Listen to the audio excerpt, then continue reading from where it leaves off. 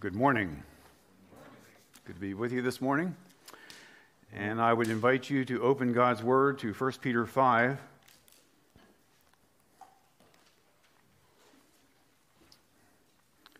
And I'm going to be reading verses 6 through 12.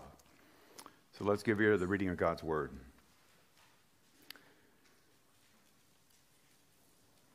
Humble yourselves, therefore, under the mighty hand of God, so that at the proper time he may exalt you, casting all your anxieties on him, because he cares for you. Be sober-minded, be watchful. Your adversary, the devil, prowls around like a roaring lion, seeking someone to devour. Resist him, firm in your faith, knowing that the same kinds of suffering are being experienced by your brotherhood throughout the world. And after you have suffered a little while, the God of all grace, who has called you to his eternal glory in Christ, will himself restore, confirm, strengthen, and establish you. To him be the dominion forever and ever. Amen.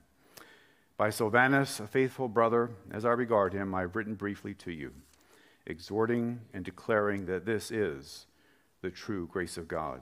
Stand firm in it. This ends the reading of the very word of the living God. The title of this morning's message is An Adversary in Adversity. So let's pray.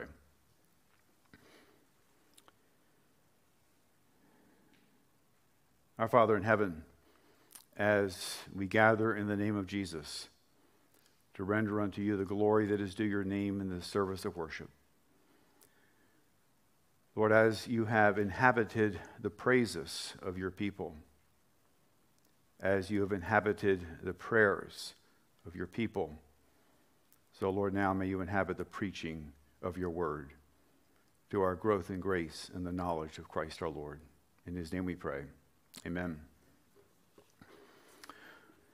All right, when you think of demons and spiritual warfare, what comes to your mind? Maybe you think of that movie, The Exorcist. I remember seeing that in the theater a long time ago. I remember Linda Blair in that movie, and it was so freaky the way they did that. Her body convulsing and her head spinning, and the priest was struggling to exorcise that demon from her.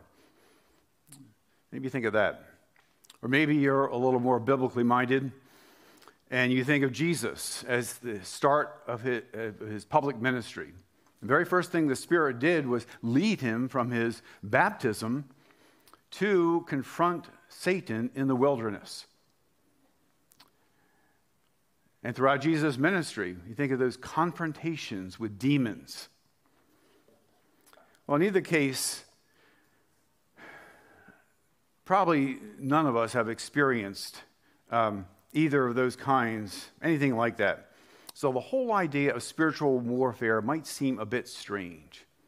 But then we turn to God's word and we read this.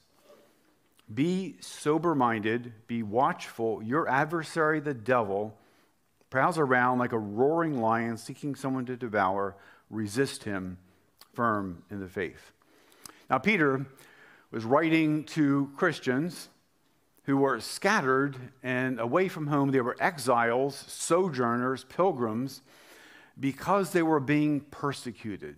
And in their being persecuted, they're going through all sorts of suffering and challenges and trials. And so Peter writes to them to minister to them. And the very first thing he writes to them about these people who are away from their home was that you have an inheritance in heaven. It is reserved for you, and you are preserved for it. So Peter begins on this note of encouragement, and he begins by lifting their eyes to Jesus and what he had done for them. He reminds them that their suffering, it might seem like it's interminable, but he describes it as a little while. And he says that this momentary suffering that you are experiencing will one day give way to the full enjoyment of God in all eternity. And then he speaks to them of very practical matters. They're exiled, but they bear the name of Jesus. So he speaks to them about things like holiness and obedience, faithfulness, as they live out the lordship of Jesus Christ in their lives. And what he says is that where you are, as you live this way, you can bear witness to Jesus Christ. And there might be some who will ask you, saying, why do you have this hope? Where does it come from? And to be a witness for Jesus Christ. And he kind of sums it all up at the end of chapter 4 when Peter says, therefore let those who suffer according to God's will entrust their souls to a faithful Creator while doing good. In other words, he says, kind of a bottom line, trust and obey. And trust yourself to this faithful Creator and continue to do what is good. Now, throughout his letter, throughout the entire letter, Peter speaks of things that we would expect to hear. He reminds us, he reinforces things.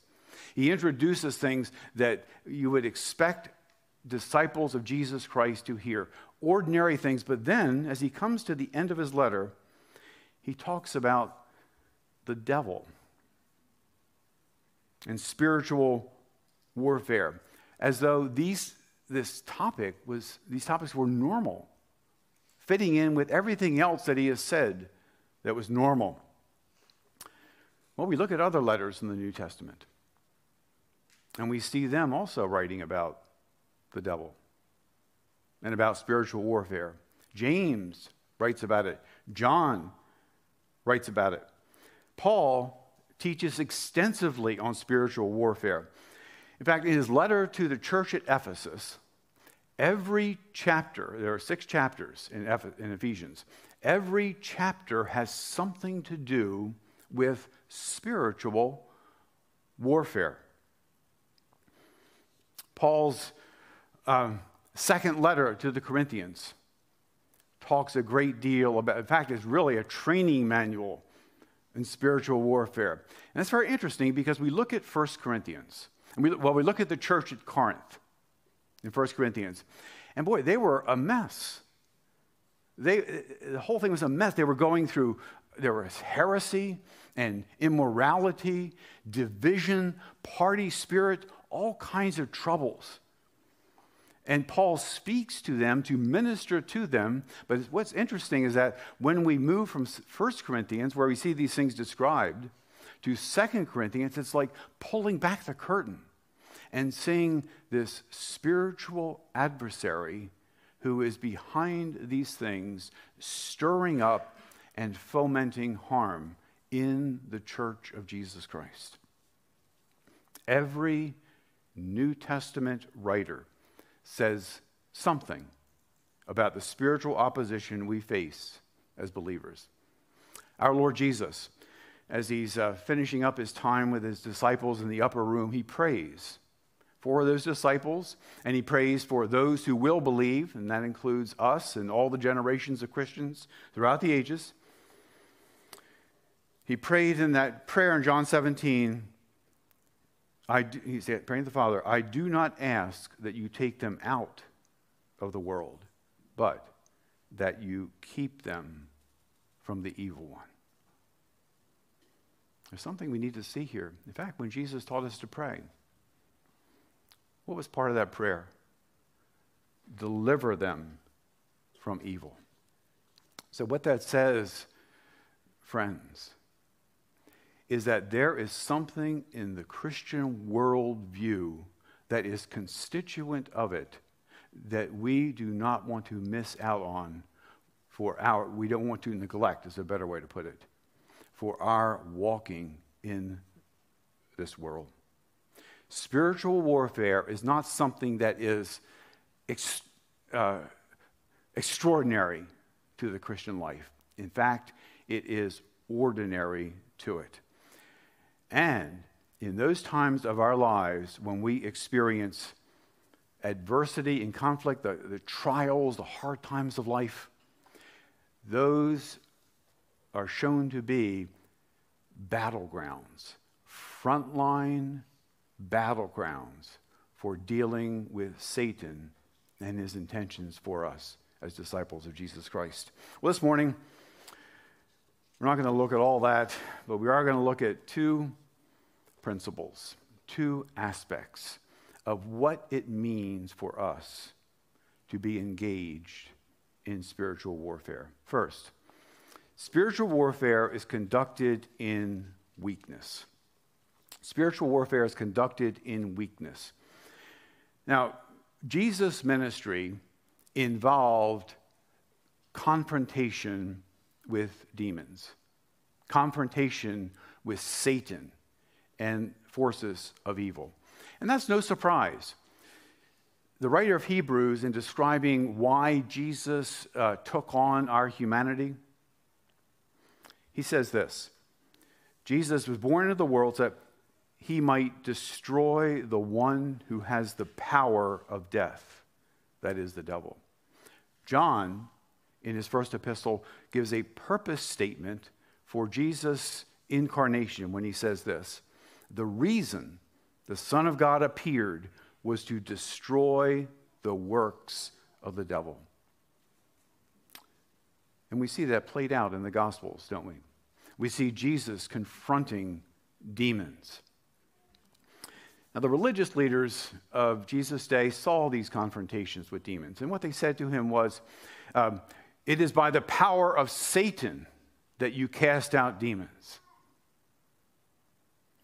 But Jesus said, that is absurd, because a kingdom divided against itself cannot stand. And what Jesus says is that what you are seeing is you are seeing another kingdom come into the world.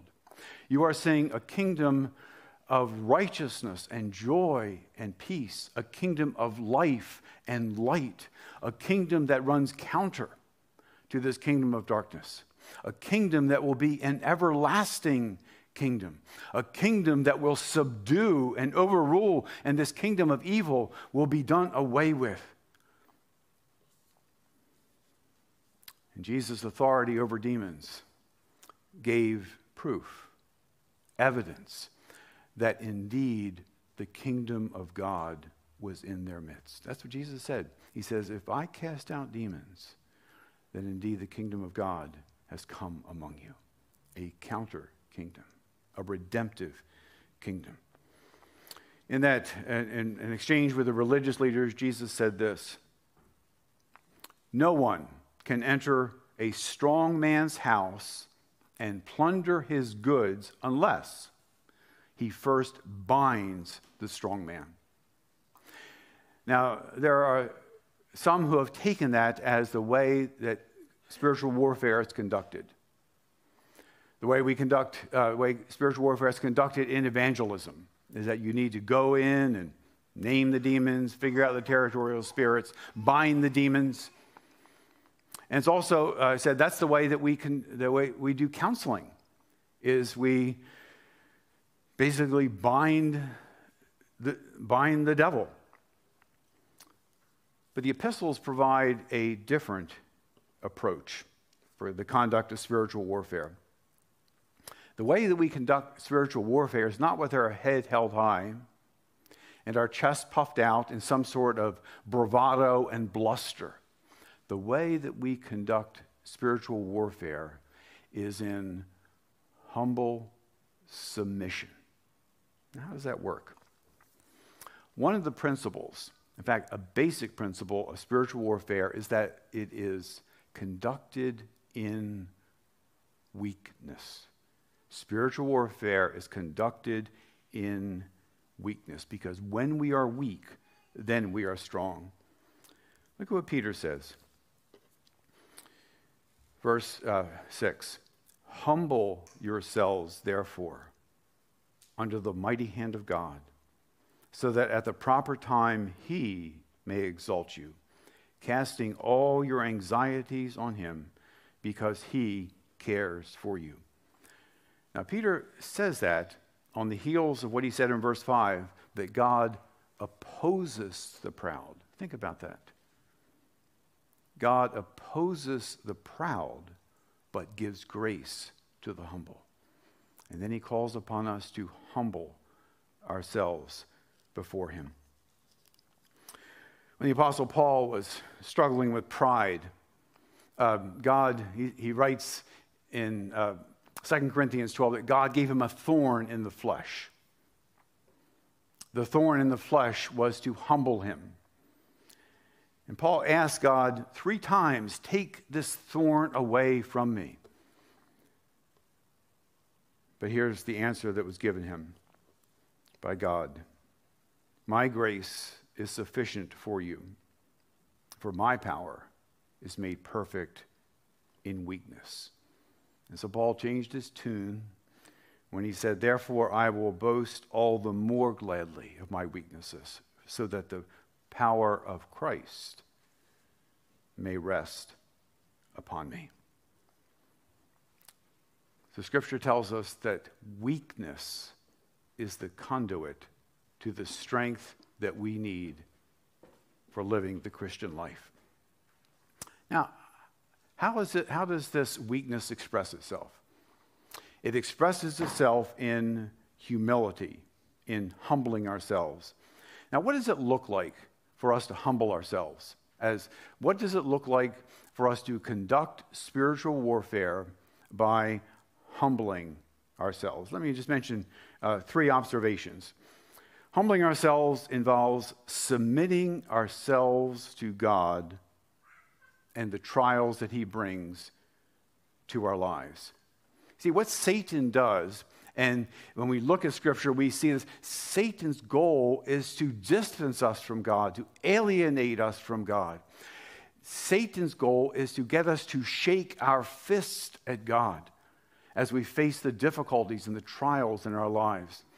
A friend of mine, she just asked for prayer because her 27-year-old daughter was just diagnosed with, I think, stage 3 breast cancer. And my friend described something what it's like, and it sounds like this young woman is in for quite the ordeal. And my prayer for her, actually even more so for both the mom and the daughter, is that God would protect them from reviling God.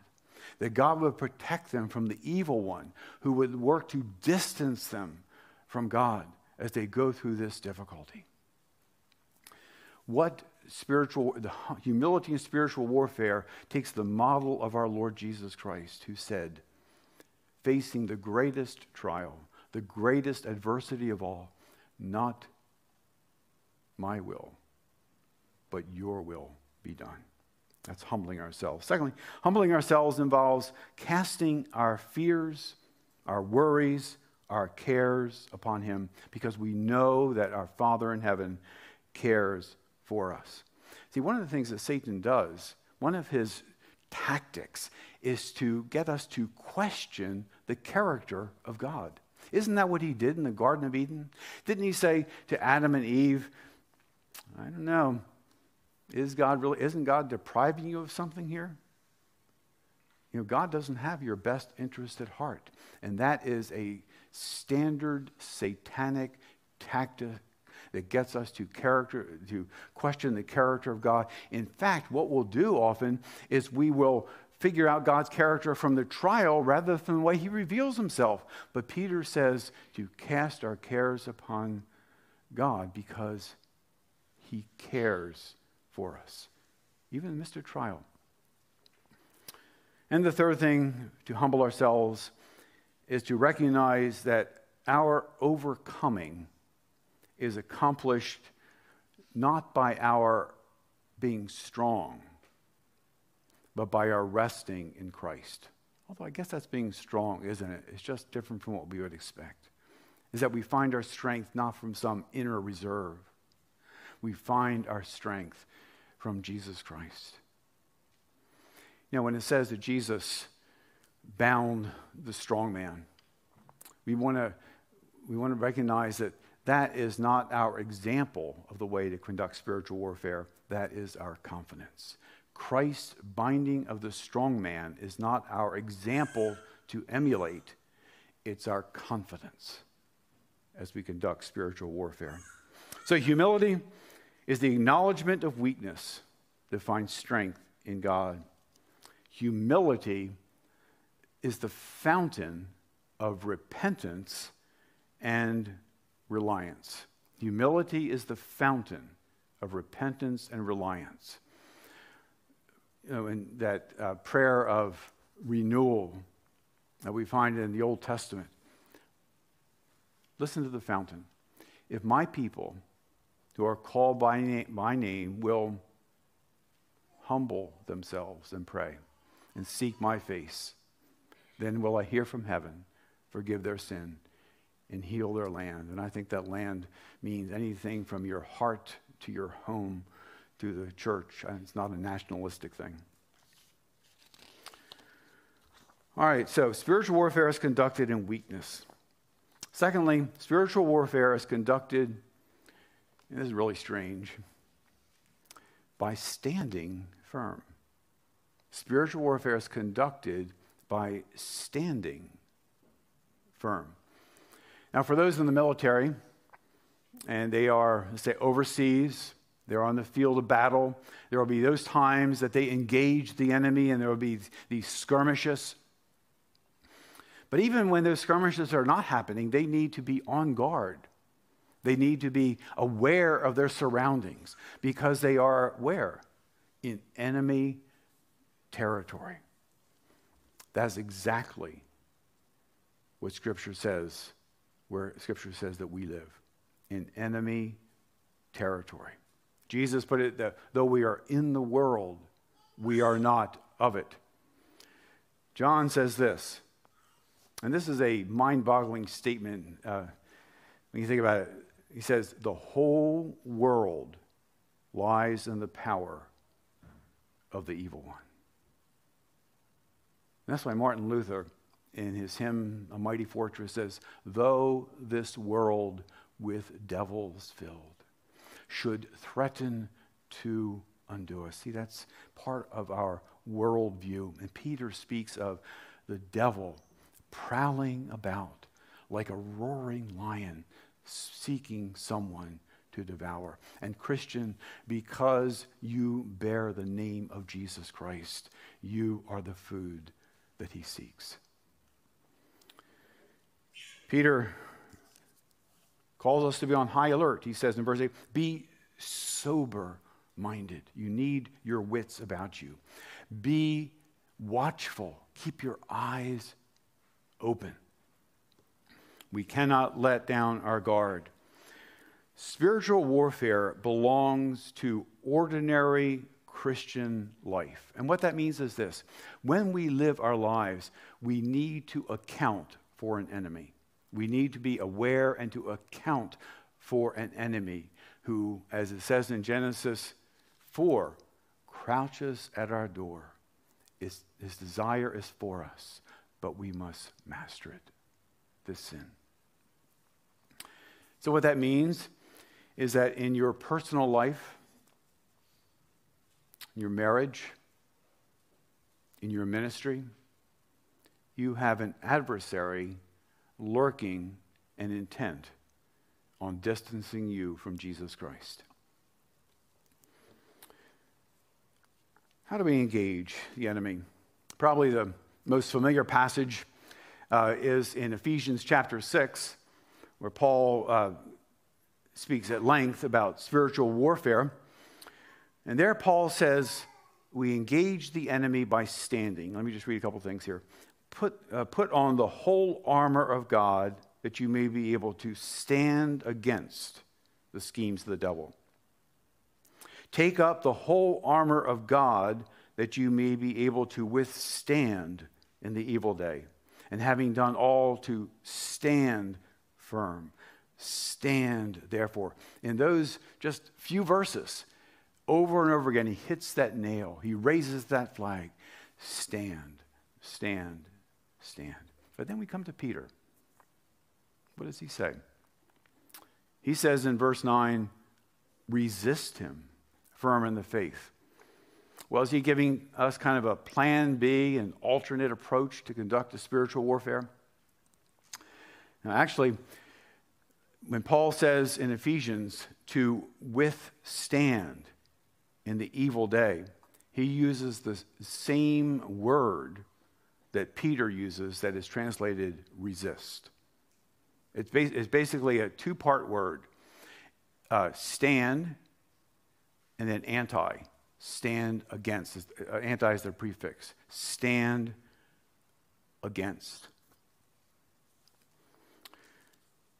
The sense is that we have a spiritual enemy confronting us in adversity, and we need to stand, keep our position, stand firm, to resist, to oppose, to stand against. So standing is how we wrestle, how we combat. Now, that seems a little confusing, doesn't it? Usually when we think of some sort of warfare, we think of all sorts of military action and plans and aggression and all that. But the way we conduct spiritual warfare as the church militant is by standing. And it makes sense when we realize this. Standing has to do with our union with Jesus Christ. That's what Paul has been talking about all throughout Ephesians. In Christ, all the blessings, everything about the power are bound up by our union with Jesus Christ. Peter has kept the focus on Christ throughout his epistle. And now what they are calling us to do is stand. Stand is basically the same sense as for Paul, for Peter, as abide does for John, where we abide in Christ for all that we need. So it's speaking of not going out on our own. It's speaking of living out our union with Jesus Christ. So we take our stand in Christ. And Paul says that, doesn't he? He says to be strong in the Lord and in the power of his might. We stand firm in God's grace. That's what Peter says in verse 12. He's saying, as by Silvanus, a faithful brother, as I regard him, I have written briefly to you, exhorting and declaring that this is the true grace of God. Stand firm in it. All right, let's get down to some brass tacks here. How do we do that? How do we stand firm in the Lord? Well, when we look at the intelligence report God gives us of our enemy, the devil, we see the way he does things. We see his character. We see his tactics. We see his schemes. We learn that he is the accuser of the brethren. We learn that he is a liar, and the father, when he lies, he speaks his native language. He's a liar. We learn that he is a tempter. And so we see something of this reconnaissance intelligence report God has given us of our enemy. So how do we stand against our enemy in these things? Well, against Satan's accusations. And what are his accusations? Well, his accusations would be something like this. Let's say that you are wrestling with some sin in your life, or there is some guilt that is weighing upon you that you cannot shake. And Satan keeps this front and center for you and weighs you down with it to drive you to despair. Now, the Holy Spirit convicts you of your sin to drive you to Christ. Satan drives you to despair, seeks to drive you within yourself so that you will be hopeless. So how do we answer? How do we stand against Satan's tactics of accusations? We stand firm in the gospel of Jesus Christ. That is an end of our sin. We stand firm in Christ, cleansed by his blood, clothed in his righteousness. And so Satan, the accuser, is left without charge because that charge has been answered in Jesus Christ and him crucified. How about Satan's deceptions? His deceptions. And our lives are littered, I guess they always have been, littered with deceptions, fed to us by our culture. fed to us by a godless society that will say, this is what is good, this is what is true, this is what is right, this is what is noble. But the question for us Christians is, what does God say? Against Satan's deceptions, we want to stand firm in the revealed truth of God. Or as Paul puts it, we want to stand firm, bringing the word of Christ to dwell in us richly. And how about his temptations? Against Satan's temptations, we are to stand firm in the resurrection power of Jesus Christ our Lord. Paul puts it this way: I can do all things through him who gives me strength. In all these things, we stand in Christ. And let me wrap things up. We engage in spiritual warfare just as part of our regular Christian lives. There's an enemy who opposes us. That spiritual warfare is ramped up in times of adversity. One reason is this: because when we see these things happening in our lives, we question God. We have doubts. We have despair. So, Christian, let me ask you, what adversity do you find yourself in right now? I mean, are there wrestling with things like some besetting sin, like pornography or something like that? Are you in a conflict in your marriage? Are there financial things that are weighing down upon you? What is going on in your life right now?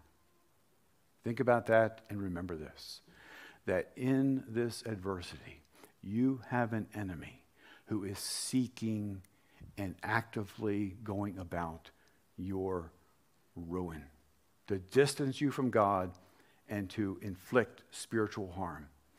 This enemy prompts you to ask, does God really care? Is God really good? Is God really able? Is God real? Peter learned the lesson the hard way. On the night when Jesus was betrayed, Jesus turned to Peter and he said this: Simon, Simon, Satan has demanded to have you, to sift you as wheat. But I have prayed for you, Simon, that your faith may not fail. Remember how Jesus reacted? He lifted his chin and he puffed out his chest and he said, Lord, I'm ready to go with you both to prison and to death. And before the night was out, he would deny Jesus 3 times. And Luke, in that recording of that third denial, said evidently Jesus was being led across the courtyard. Peter looked up and there was Jesus looking right at him. And he went outside and wept bitterly. And now we come to Peter's letter. And evidently Peter learned the danger of pride and the need for humility. He learned to take seriously this spiritual adversary. And he learned what it meant for Jesus to pray for him, that his faith may not fail. And he writes to us to resist the devil and to stand firm in our faith. Friends, know this, that your Lord Jesus Christ has dominion over Satan, and he ever lives to intercede for you, so that, I'll just read this, after you have suffered a little while, the God of all grace, who has called you to his eternal glory in Christ, will himself restore, confirm, and strengthen you. To him be the dominion forever and ever. Amen. Let's pray. Father, I pray even now, as this word has been sown, I pray that you would protect us, that the evil one might not pluck up the seed. Oh Lord, help us by your grace to be strong in Jesus Christ and in the power of his strength. Amen.